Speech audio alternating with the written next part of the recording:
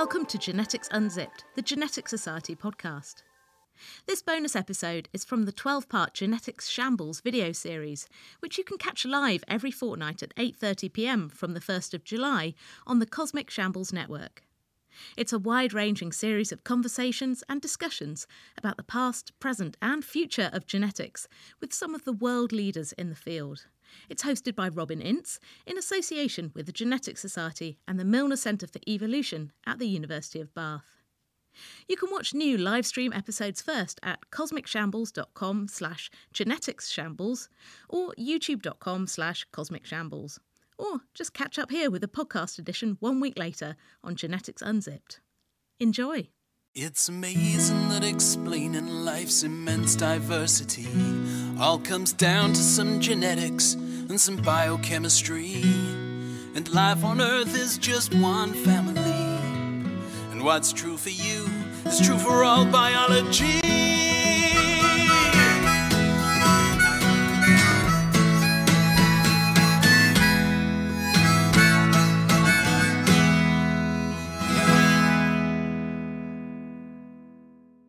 Hello, welcome to Genetic Shambles. As usual, it is Wednesday evening. We're doing this fortnightly Genetic Shambles, which we are doing in unison with Cosmic Shambles, which is kind of one of the things that I do with my friend Trent Burton, who is producing tonight. And we're also doing this with the Genetics Society and the Milner Centre for Evolution at the University of Bath. You can see all of the past episodes up on our YouTube channel, or also go to Cosmic Shambles and you will find the episodes there. You can also get audio versions. Just normal audio versions are up on the Genetics Unzipped site as well.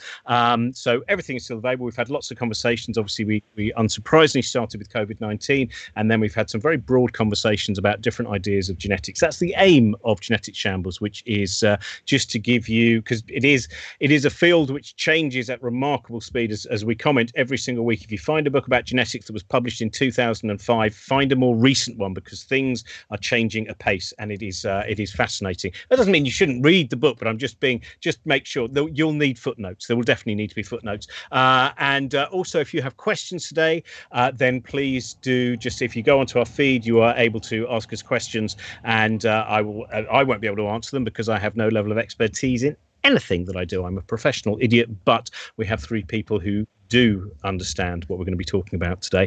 And today we're going to be in particular talking about genetics and the changing understanding of cancer, the changing possible treatments of cancer via genetics, and general understanding through that route. And also we'll be looking at some other things as well. So we are joined today by three fantastic guests who are Dr. Kat Arney. She is the host of Genetics Unzipped podcast, which I mentioned already. And she has a new book out, Rebel Cell, Cancer, Evolution and the Science of Life. We have Dr. Mariam Hajani, who is Clinical Associate Professor in the Research Department of Oncology at UCL, University College London. And we have Dr. Samara Turilic, who is of now this is always, I love these things, translational studies into melanoma and kidney cancer, and a group leader at the Francis Crick Institute. And as you may well know, we've had a few people in the past on from Francis Crick as well, and a few people from UCL. So hello everyone. Hello. Hello. Hello. Start off very, I suppose, with definitions, because that is what very often there are things which are strewn around the media and books, and we don't necessarily. And I'll start with you, Kat, if that's okay, which is basically to get a definition of what cancer is, because I think some people would think that, that there's this thing, it's just called cancer, it's this singular thing which may well occur in different parts of the body, etc. So can you give us a definition of what should we understand when we hear what is cancer? So 12 years working at Cancer Research UK in the science communication team, and often I'd have to write the what is cancer thing, and we'd always start off by typing this sentence like, cancer starts when a cell picks up genetic changes, mutations, so changes in its DNA, and multiplies out of control. So in that case, you sort of cells multiplying out of control, forming a tumour, which is like a solid cancer, or in the case of blood cancers, kind of filling up the blood with cancer cells. So it's this idea of cells picking up changes and then multiplying out of control. And in the case of solid cancers, you can sort of define them by whether they're staying in one place, just as a kind of a lump, or if they're starting to break away, travel outside the tissue where they started and travel around the body.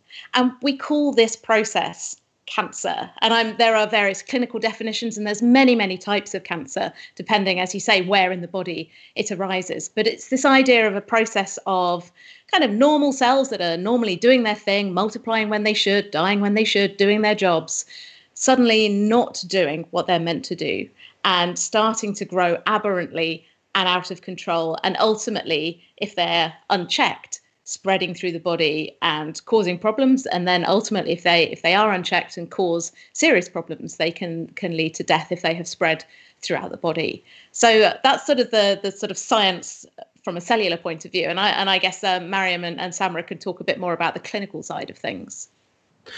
Well, actually, this is one thing I want to know, Mariam. I'll start with you, if that's okay, which is about the different rates of mutation in cancer. Quite a few of the illnesses we've talked about on this show before, there are reasonably specific ways that you can understand the rate of mutation. But as far as I can gather, there is something about this, what you might consider to be instability. What is it about cancer genetically which causes this situation?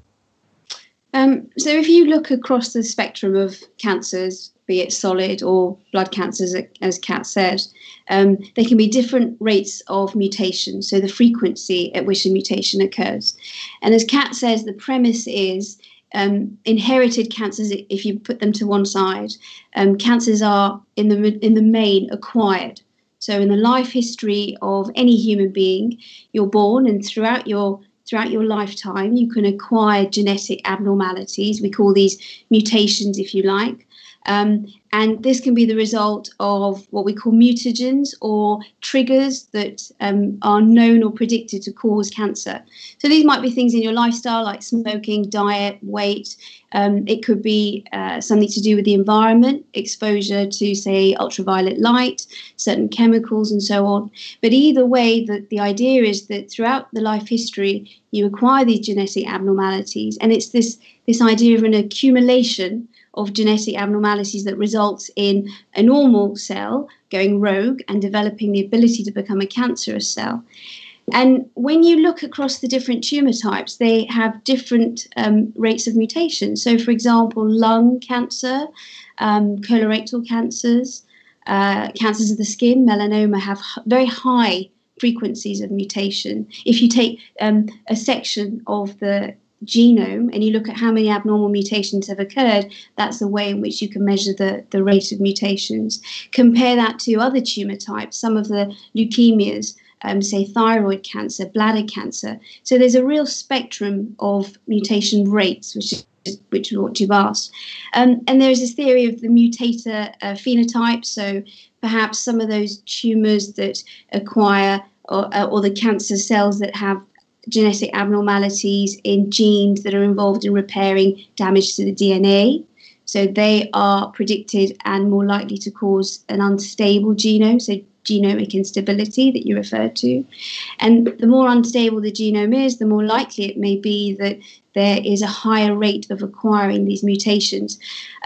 So I think it's about the tumor of origin, the organ from which it originates. There's something about that when you look across the spectrum, but also about the type of mutations that occur, whether they involve those genes that are involved in repairing damage to the DNA.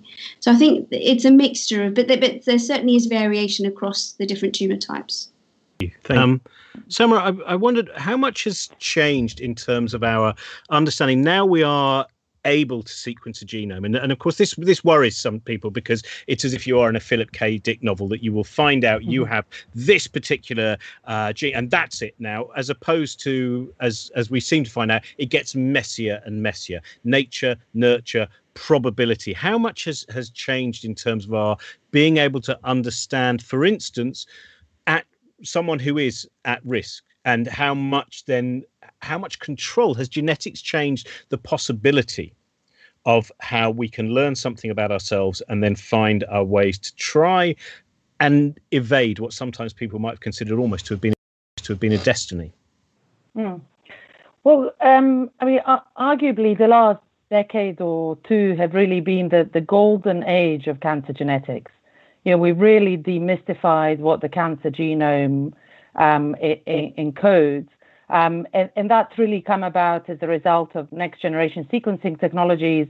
So as you know, for the Human Genome Project, it took over a decade, hundreds of millions, and many different labs working on this just to get a single readout of a single genome. And since then, again, thanks to technology advances, we've been able to get the thousands of cancer genomes. So that's really given us an insight into what the mutational landscape is and what the processes are that drive that.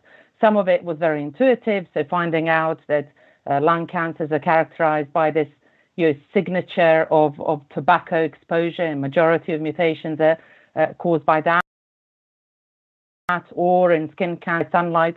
But nevertheless, it was really profound to actually have that revealed to that degree. I think it's important to note that probably what we've come to appreciate the most is that majority of these mutations that are acquired by cancers are not doing anything at all. They're hitchhikers, they're there as a footprint of whatever mutational process is at play. So especially in the cancer treat, smoking-induced lung cancer or melanoma, something in the region of 95% of those mutations are not doing anything. So some melanomas might have around 50,000, 100,000 mutations in the genome, but only around 5 of those are really doing anything. So when we focus on this idea of a mutation rate, it's a little bit misguided because the mutations per se are not what gives the cancer the traits that acquire. It's the adaptation that those cancer mutations can afford, and therefore what we really look for are those mutations that are frequently selected. So if we see mutations that keep appearing sort of against all the odds in the different cancer types in certain genes, we know that those are important because they would have been selected for because they afford the tumor some way of either escaping death or invading, surviving in the circulation, invading other tissues, metastasizing, etc. And that's really what we've found out over the last 20 years. What are those important cancer genes? How can we target them with drugs and so on? I want to sort of jump in there and say, like, it's really great that we're starting to understand this. And it's important to see cancer as an evolutionary process. And I go into it in a lot of detail in my new book about it's not just about the mutations. We've got so fixated now that we can look at thousands and thousands of cancer genomes in incredible detail and read the whole genome and see every single mutation. We've become fixated on almost generating this shopping list of mutations in every cancer that we can find. But when you actually start to look at normal tissue, by the time you get to middle age, your normal tissue is peppered with mutations that if you found them in a cancer, you'd say, oh, that's a cancer gene, a cancer mutation.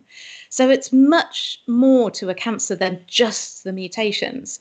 And it's really important what Samra said. This is an evolutionary process. So evolution doesn't, it's not about the genes. It's about what we call the phenotype. It's about how you come out and how you behave and the advantage your genes give you in the environment that you're in. And the environment of your body doesn't stay the same throughout your lifetime. It changes as we age. It changes when we're exposed to different things. It changes when we experience things like inflammation. So, it's do those genetic changes that are in these cells make them more fit in the environment they find themselves in. And because cancers have, like Mariam said, this kind of mutator phenotype, they're constantly like mixing up their genomes and trying to do things to survive. They've got a lot of, I call it like a dumpster fire of evolution going on. They're generating a lot of changes. Something in there is going to have an advantage in the environment it finds itself in. So it's not just about the genetic changes, the mutations. It's about the advantage that it gives those cells over the cells around them and in the tissue that they find themselves in, and also kind of in the environment that they start to create as well. Mariam, did you? I couldn't see if you had your hand up. Did you want to add something as well? I was just going to add that I completely agree with Kat. It certainly isn't about just or what Samra referred to as the genetic landscape, and I'm sure we'll come on to the idea of the tumour microenvironment and certainly evolution. In fact, one of the interesting things, some would say that in the tumours where there's a very high rate of mutations, high frequency of mutations, that in itself is a signal that indicates evolution, because there's evidence of a positive selection. There's evidence of perhaps more of a fruitful evolutionary landscape, or some evidence of evolutionary trajectory. So there is a reason why the mutation rate is higher in some tumours versus other, and we do see that.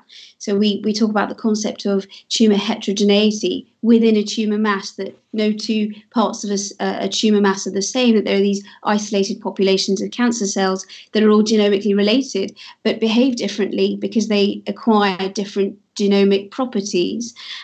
So the mutation rate does also give you some clue that evolution is at play. I wanted to ask both Mariam and Samra, actually, if I can ask you both. I'm interested to know what, and Samra, you kind of talked a little bit about this, but the change. So someone 30 years ago who was coming to you, and you can give me any example that you wish. I would like to know some of the different ways that people might now have both an understanding of their cancer and how much the possibilities of treatment may well be changing from, say, 1990 to someone in 2020. What kind of differences are seeing? If I can start with you, Samra. Sure. Yeah, I think melanoma is actually a very elegant example of this, and a really powerful example of how knowledge has transformed treatment.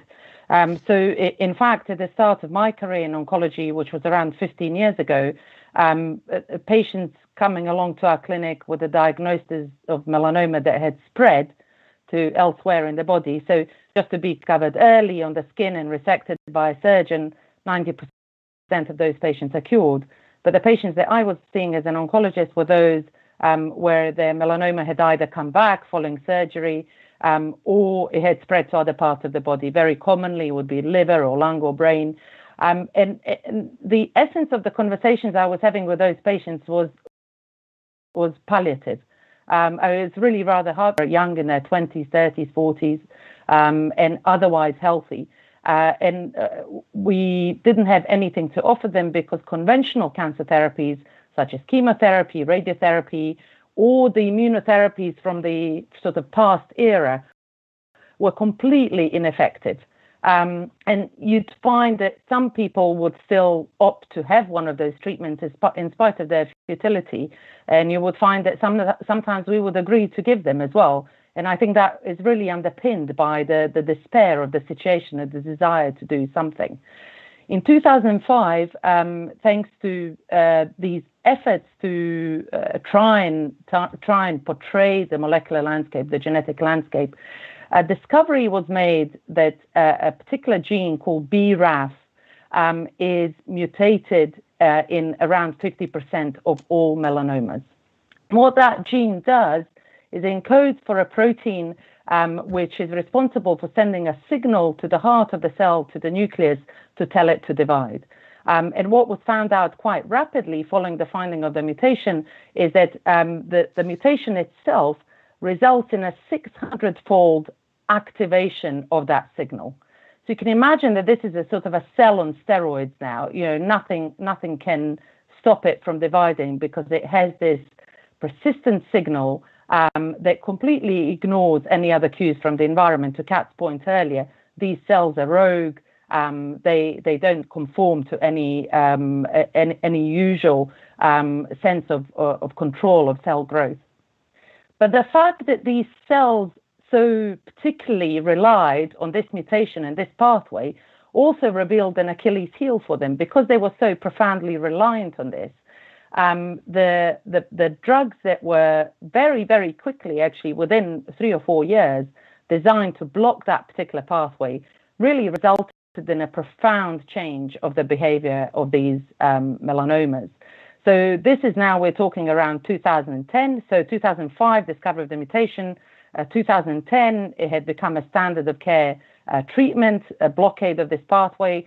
Remember, it's only in 50% of the patients, so the other 50% don't really have a genetic change that we could target. And then subsequent to that, and I'm sure we'll come back to talk about this, you will know that the Nobel Prize last year went to 3 scientists for discovery of a really fundamental way in which cancers impact the immune system, which then facilitated development of a new generation of immunotherapies. And as it happens, melanomas respond profoundly to this new generation of immunotherapy, and actually durably so as well. It's very hard to talk about cure because our patients will need to live a normal life and die of another cause. But we're now looking at a good proportion of melanoma patients who are alive 5 years after receiving immunotherapy treatment. And just to give you a comparison, in 2005, when I started out in this field, their survival on average would have been 6 months. The survival now is 5 years and beyond. So the conversations that I'm having with my patients these days is really about the many choices of treatment that we've got. What sequence should we give them in? What is more convenient for the patient? What is important for them in terms of their lifestyle and so on? And this really come about through 2 things. One is the understanding of cancer genetics, cancer genomics, and the subsequent development of drugs that target these genetic changes. And the second, which is really applicable across many different cancer types now, is the development of modern immunotherapies that can really harness the immune system to recognize and kill cancer cells. Thank you very much. Marion, would you like to... I don't have, in contrast to Samra's story, I don't really have such a positive outcome to share. In lung cancer, despite 20, 30 years of really quite robust clinical and basic scientific research, we still see that patients present with quite advanced disease in lung cancer. And often that's because the way in which the disease presents is not as visible potentially as, say, melanoma. It's a cough. Often these are patients who might be stoical or perhaps think that it may be a chest infection or something like that. But on the whole, or even in the context of never smokers, we've got a good number of patients who present with lung cancer but have never smoked. And often there is this thought that if you don't smoke, why would you develop lung cancer? And it is a real entity, and there are patients that we see like that in clinic every week. So in lung cancer, again, this idea of next generation sequencing has allowed us to identify drivers or genetic drivers of disease. For example, a gene called EGFR. But in the Caucasian population, this is only prevalent around 10%. And some of the other genetic abnormalities that we believe drive lung cancer are present, say, 1 to 3% of the general population who develop the disease. So it's a small, as opposed to patients with BRAF and melanoma, it's a smaller population that we can offer these targeted therapies inhibiting the activity or the signaling of these genes in cancer cells. But where we can offer it, we certainly have seen that has increased and improved the clinical outcome and overall survival. But we still rely on chemotherapy. So just like in Samra's field, we also have seen a real shift in the treatment paradigm by being able to offer our patients immunotherapy. And the mechanisms are the same. Some tumours are more immunogenic than others and more responsive. And we certainly are seeing good response in the patients diagnosed with lung cancer. So it's a slightly different story.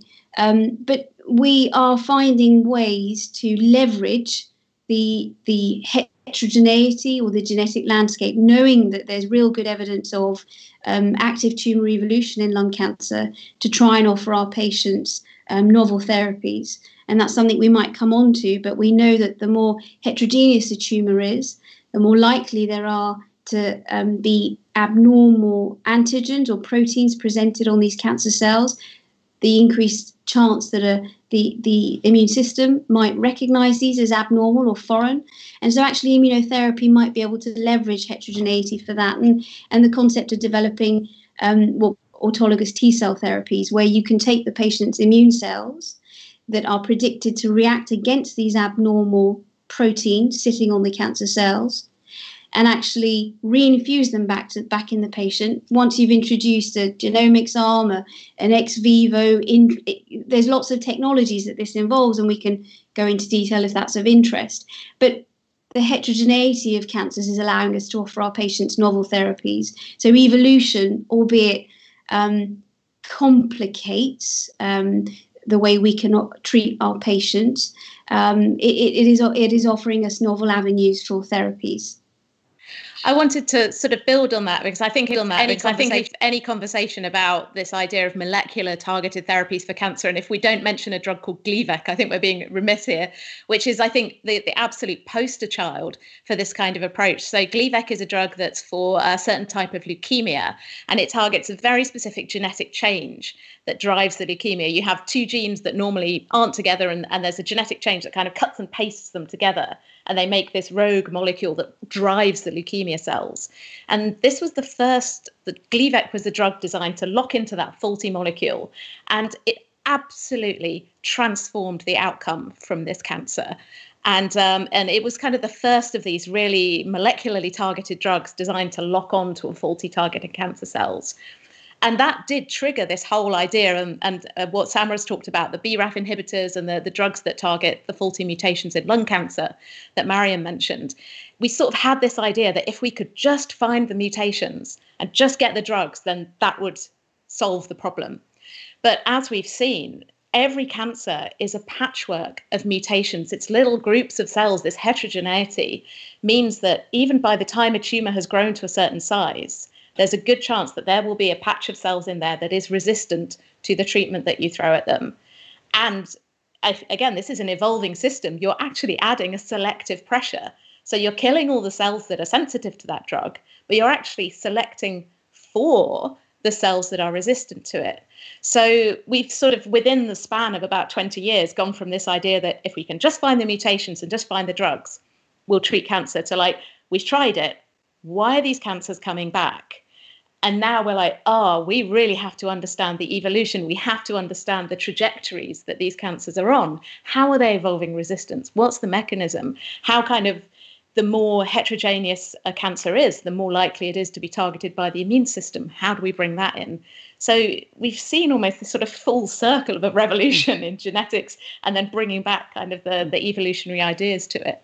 So, Kat, if I can add to that, I think there are some relatively simple messages within this as well. So yes, once you have this repertoire of mutations, it's very easy to see how when you add the therapy on and you provide the selective pressure, you kill off the sensitive cells, the resistant cells. Seen is that the population size really matters, and I think you've alluded to that. So I would have predicted that when we started using BRAF inhibitors in the context of adjuvant therapy, so that's really as a preventative treatment for patients who've had their melanoma removed, there is a risk that there might be some cells that are still hanging around. We know that about 50% of those patients are deemed to relapse.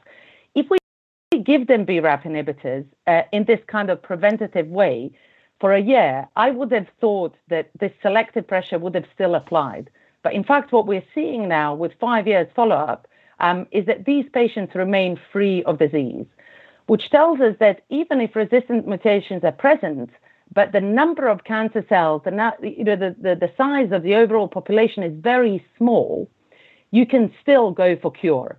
The problem with the targeted therapies that we've used to date, whether it be in lung cancer or melanoma or colon cancer, is we're always using them at a point where these tumors have got hundreds of millions of cells. Therefore, any permutation of resistance mutations is present. It's very clear that resistance will emerge. So we need to think about the framework where the population size is there, some measure of selective pressure is there, and then the likelihood, if you like, a mathematical equation, that something will emerge given all these different parameters. I mean, what you're really there is an extinction event. And I thought that's a bit about, again, what I talk about in the book. I'm talking about these ideas of like, seeing cancer almost like a species in a landscape, in an ecosystem. And when species go extinct, we're very good at driving species extinct. There's different things that happen. So maybe you've got like a really bad winter, and you've got a disease, and you've got a shrinking habitat. There's all these pressures that act upon it until the population is so small that it collapses. There's just not enough diversity to keep going, and not enough members of the species to keep going.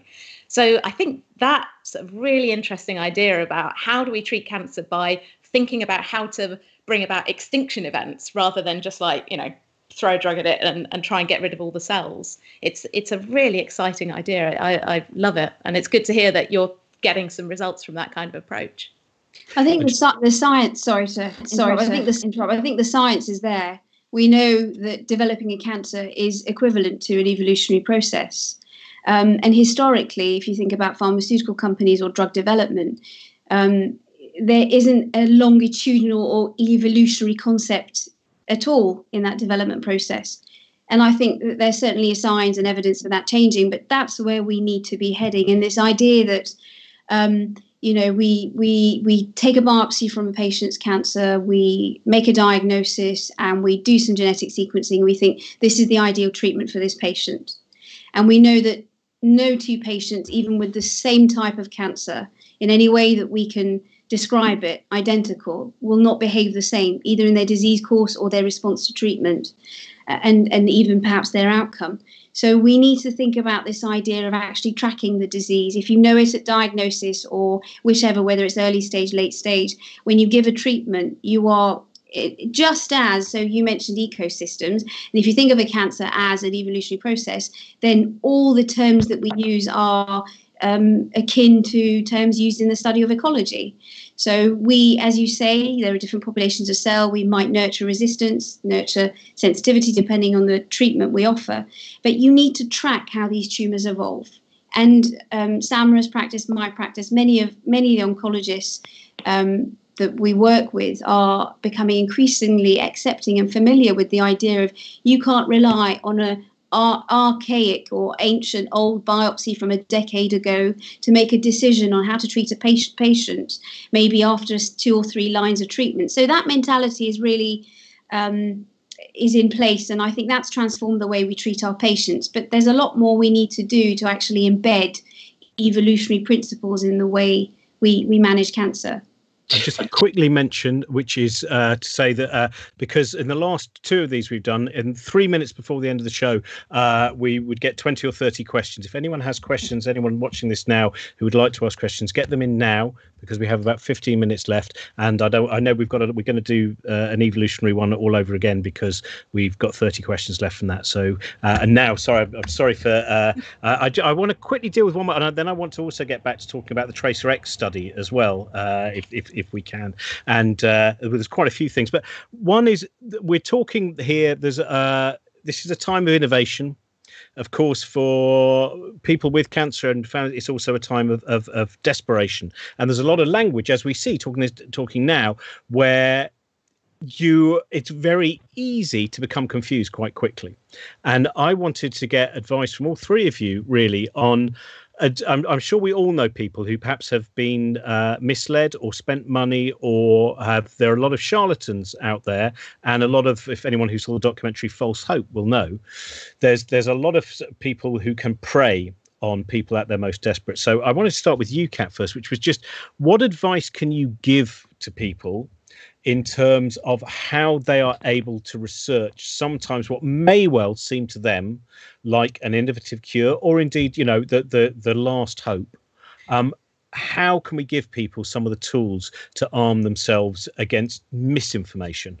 Yeah, this stuff's always absolutely heartbreaking. When I was at Cancer Research UK, I was the person who dealt with a lot of the sort of the miracle cures, the alternative cancer therapies, the frank charlatanism, and the kind of the conspiracy sort of stuff. And so I was exposed to a lot of this, and we'd get a lot of people saying, "Why aren't you investigating this? Why aren't you researching this?" And I would look into every single one, and you think about, well, what is the evidence? And the problem is that, as scientists and as medics, we always want to, prove the evidence for what we've got. We know what good clinical trials look like. We know what good statistics look like. And we care about putting out reliable information, whether that's good or bad, or like here are the risks and the probabilities. And the problem is that people who are flogging miracle cures, they don't have that same kind of level of scruples. So they can say whatever they like about it. So it's very hard when you say to someone like, well, look for data, look, and they go like, look, they've published all these stories. There's all these people. And it used to infuriate me when we'd see, miracle cure stories in the papers. And then I would try and follow up. And, 6 months later, you'd find out that the person who'd cured their cancer by cutting sugar out of their diet had then passed away. But that story's never covered. So you would always want to tell people that really it's almost like if it seems too good to be true, it is. And I don't think I've seen a single situation of a treatment that has not come through kind of a legitimate research route that has checked out to be a miracle cure. It's interesting with the immunotherapies, because for a long time people are like, this isn't going to work. And then they do look like amazing treatments, but they don't work for everyone. So it's when you have people saying this works for everyone, this works for a wide range of diseases, not just cancer, this works for all cancer types, not providing clinical data, not being prepared to publish their data. And when they do publish their data, get someone who is a scientist or an organisation like Cancer Research UK to scrutinise that for you. And I want to really push back on the idea that, organisations like CR UK they're not interested in this kind of alternative stuff. It's like if something worked, they would be overjoyed. All of us would be overjoyed if any of these things actually worked, because we have all lost people we love to cancer. We've all seen people going through it. So of course we all want this stuff to work. And when we look at it, it doesn't. So I think the general rule is if it seems too good to be true, it probably is. And, it's a really hard message to hear, though. And it's a very hard message to tell anyone as well.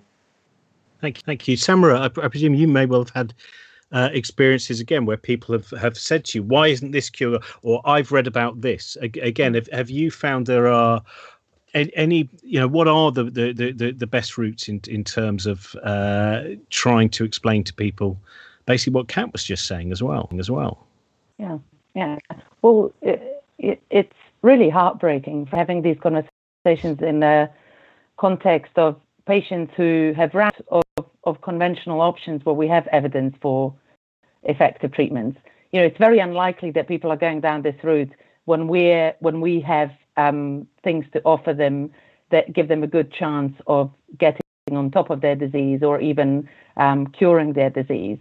It's often when they've been through a few lines of treatment and we're having conversations about best supportive care and dying that people reach for these options.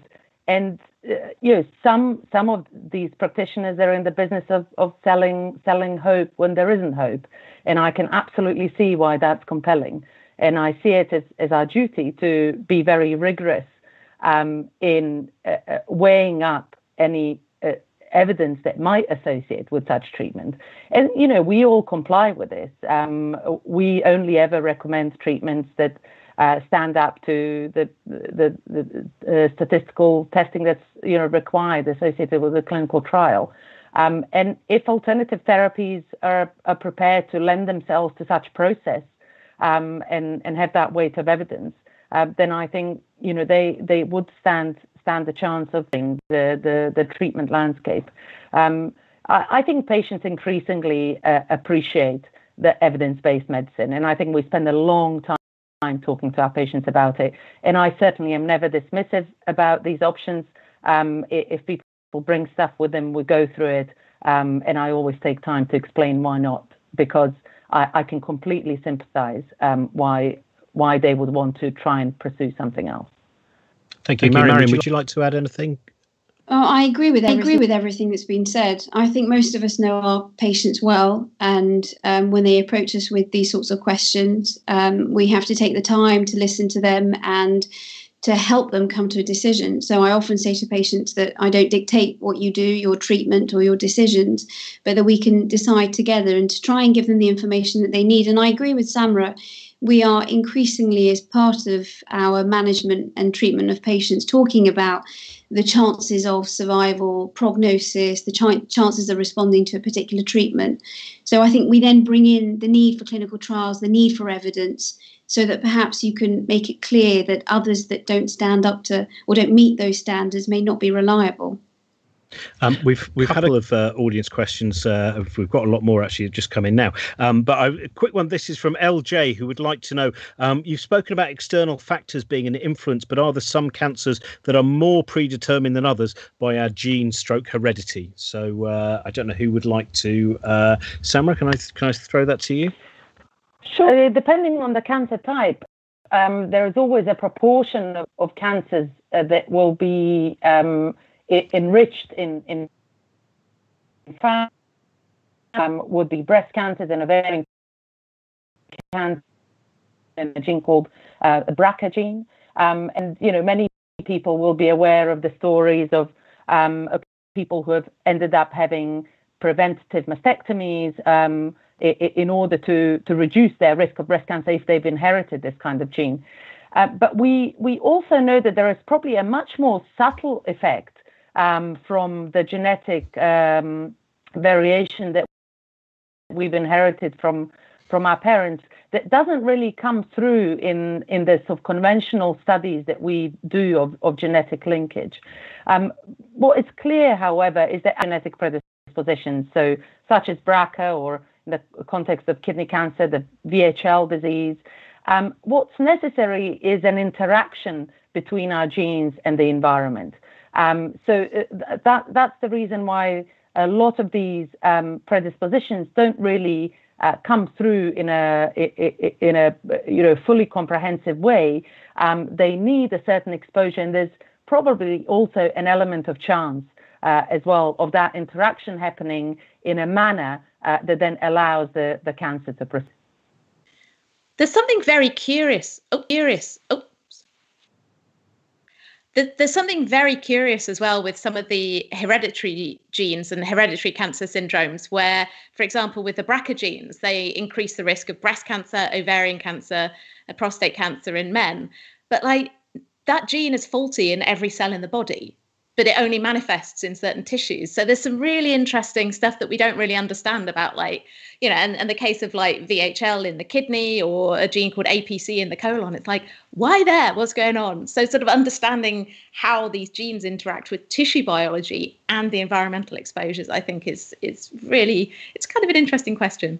Well, Kat, early on, you mentioned about normal tissue, and we know that normal lung, normal esophagus, normal skin, that before you even have a cancer develop, or even before it's even in the pre-invasive stage, if you like, that there is evidence of these genetic abnormalities. There are evidence of different populations of cells that seem to have acquired genetic differences from, say, neighbouring cells. So these sorts of things, so we talk about evolution in the context of cancer, but there's evidence of evolution in the context of no cancer and just normal tissue. So there may be something that associates the tissue of origin or the organ with a certain pathway and gene, and it so happens that once you acquire that abnormality that makes that cell go rogue, there is that association then between that gene and the cancer. And we have another audience question. This is from Lorraine. Lorraine would like to know, I've read that we found cancer in the fossil record. How can cancer show up in a fossil imprint or bone? Does it have to be a bone cancer? Oh, can I do this? My specialist subject. The first 4 chapters of my book are all about cancer across the tree of life and in antiquity. So this is a big challenge. Basically, there is cancer going back. I think the oldest one I found, there's a 240 million year old turtle fossil with evidence of tumour in the bone. So most of the really ancient specimens, the fossils we find, you are looking for things that are in the bone, but it doesn't necessarily have to be a bone tumour per se, so one that started in the bone. Just last couple of weeks ago, there was a 77 million year old dinosaur fossil with an osteosarcoma, which is a bone tumour. But different types of cancer, they do leave marks in the bone, but they have what's called a certain pathonomic. So certain types of leukemia, they leave certain patterns. Cancers that have metastasized, have spread into the bones, leave different signatures compared with tumours that start in the bones. So yeah, if you're talking about fossils, yes, you've got to look for something that's actually in the bones. When you're talking about more recent remains, where you can start to look at things like DNA and proteins, you could actually start to find evidence, if there are any of those kinds of tissues left, of the sorts of mutations, of the sorts of like faulty molecules we know are associated with cancer. And basically, pretty much wherever we look in ancient human populations all over the world, back through history, we find evidence of all sorts of different types of cancer. But yeah, the really old ones, it's if they're in the bones, you'll see them, which does suggest that, like, if you can find them in the bones, this was not a rare disease, you know. So that cancer has been with us for a very, very long time. It's intrinsically linked to being multicellular animals and like to our evolution as a species. And it's across pretty much every single branch of the tree of life. So yeah, it's a fascinating and ancient disease from a biological and scientific perspective. Well, annoyingly, we haven't got enough time. Obviously, I wanted to ask you all about the naked mole rat, because that does always fascinate me about that. So anyone watching this, look it up, and you will look up naked mole rat and cancer. You'll find some very interesting things there. I would just, Mariam, first of all, the TRACERx study, just because we've run out of time, but I want to just get a little bit more of a picture of where that's going and where people can find out more about what is going on with that as well. Okay. So in 2014, in fact, it was almost a decade ago that Charlie Swanton, who's at UCL, as well as the Francis Crick, knew that given the what I mentioned about the poor progress we've had in research and understanding lung cancer and the difficulties in treating these patients who present with advanced disease, if we have a chance to understand how this cancer evolves, we need to study it from the very beginning, early stage, at diagnosis, all the way to relapse, metastatic disease, and actually death. So TRACERx opened in 2014, and if you Google it, you'll see it's the first study of its kind. Almost 900 patients recruited across the UK, 19 centres. We've recruited almost over 750 patients. But the idea is patients who present with lung cancer who are operable, so their tumours are removed, and we literally go collect the tumour, we extract DNA, RNA, we look at protein, we look at all the components around the cancer cells, and this is all from fresh tissue. We freeze it in liquid nitrogen, so the DNA quality is very good.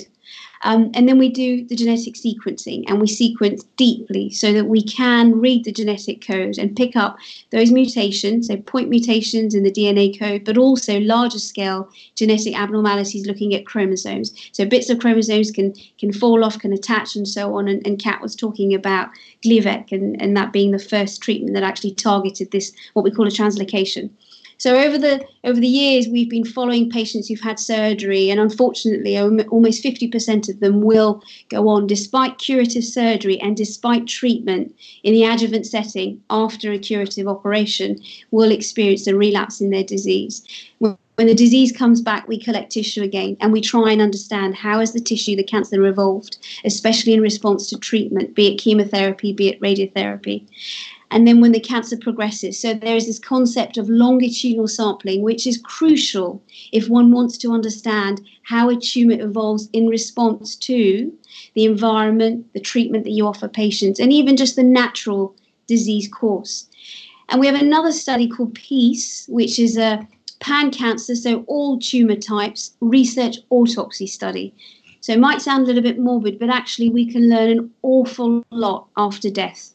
So these are patients who are willing and wanting, in fact, they've been our biggest supporters and advocates of the study, to donate their body. So after they die, we perform a research autopsy and we collect tissue from all the areas where the cancer is spread. So when patients are living and they have metastatic disease, whether it's spread to the brain, the liver, elsewhere, It's unethical, it's immoral, it's often dangerous to stick needles in or operate and remove tissue. But that is a crucial stage at which you want to understand, why has the cancer evolved further? Why has the patient developed drug resistance? How has that tumour continued to evolve such that the patient is now in a terminal advanced stage of their disease? So we truly are trying to understand cancer from diagnosis to death. And although the idea is that if we can understand and analyze as many tumors as possible, we might start to develop this concept of an evolutionary rule book. Or if we see recurrent patterns, recurrent mutations, recurrent signatures, and if we can track the dynamics of the cancer in its environment, you might be able to predict how a tumor evolves, and you might be able to just get ahead of the next evolutionary step. And it's that we want to use to design novel treatments and ways in which we can monitor our patients to try and prevent disease progressing. So there's a lot that's coming out of the TRACERx study and the autopsy study. And in fact, Samra collaborates with us on the autopsy studies, and many of her patients have also donated their bodies. So there's an awful lot we can learn by doing autopsies and understanding evolution in those terminal stages of disease. Thank you. And Samra, I just wanted to ask you a little bit in terms of, we will obviously, for everyone watching, there will be links on the site where you can go off and find out more. But you were talking a little bit about the improvement of sequencing, of modelling kidney organoids as well. What are the stories, again, as the starting point for people watching this who want to find out more about what is going on? Are there any certain points where you say this is a good place to go now and find out this story? So I think maybe to allude to everything that we've discussed so far has had these themes of complexity and diversity and genomic instability. But I guess we should remind ourselves that cancer is a special case of evolution. It's not like evolution of species. It's not that sophisticated because it happens over a very short period of time. There is also because it's like an asexually reproducing organism. There is no potential to recombine the genetic material. So, for example, some cells, if they acquire certain mutations, that a bit of a dead end. That's that for them. And I think cells of these notions really gives some credibility to the idea that we could predict how cancers could evolve, that the number of trajectories that a cancer can take is really not limitless at all, and it's rather constrained. And if we look at the ways that the types of traits that cancers need in order to survive, they're fairly limited. It's a limited repertoire, so they need to escape these sort of cell death mechanisms. They need to be able to grow blood vessels. They need to stimulate blood vessel growth around them so they don't become ischemic and infarct.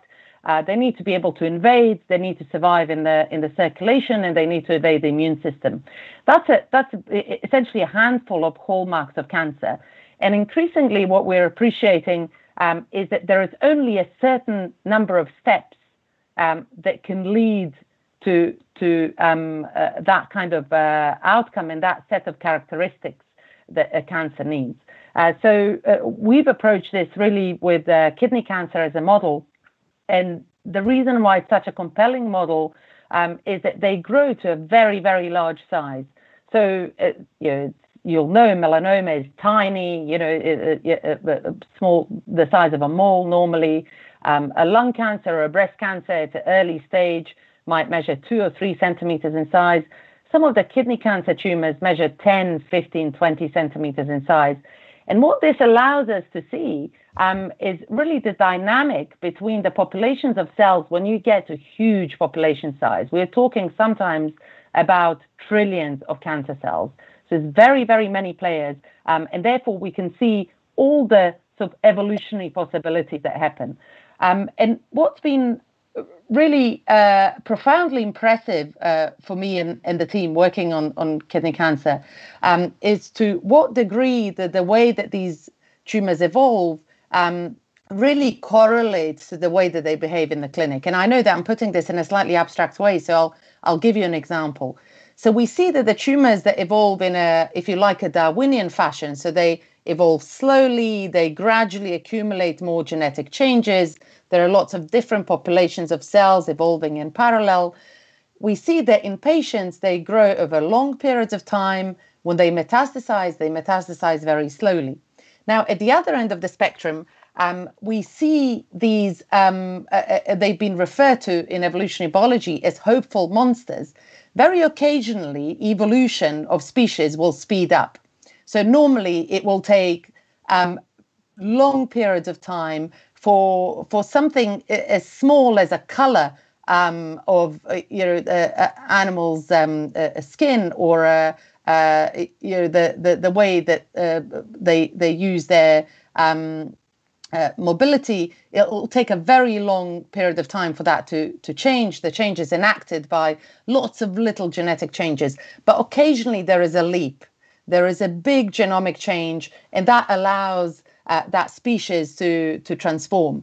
And essentially what we've seen in kidney cancer is that this kind of hopeful monster can emerge, and it often emerges through a process of large-scale chromosomal changes rather than these incremental small mutations that we see.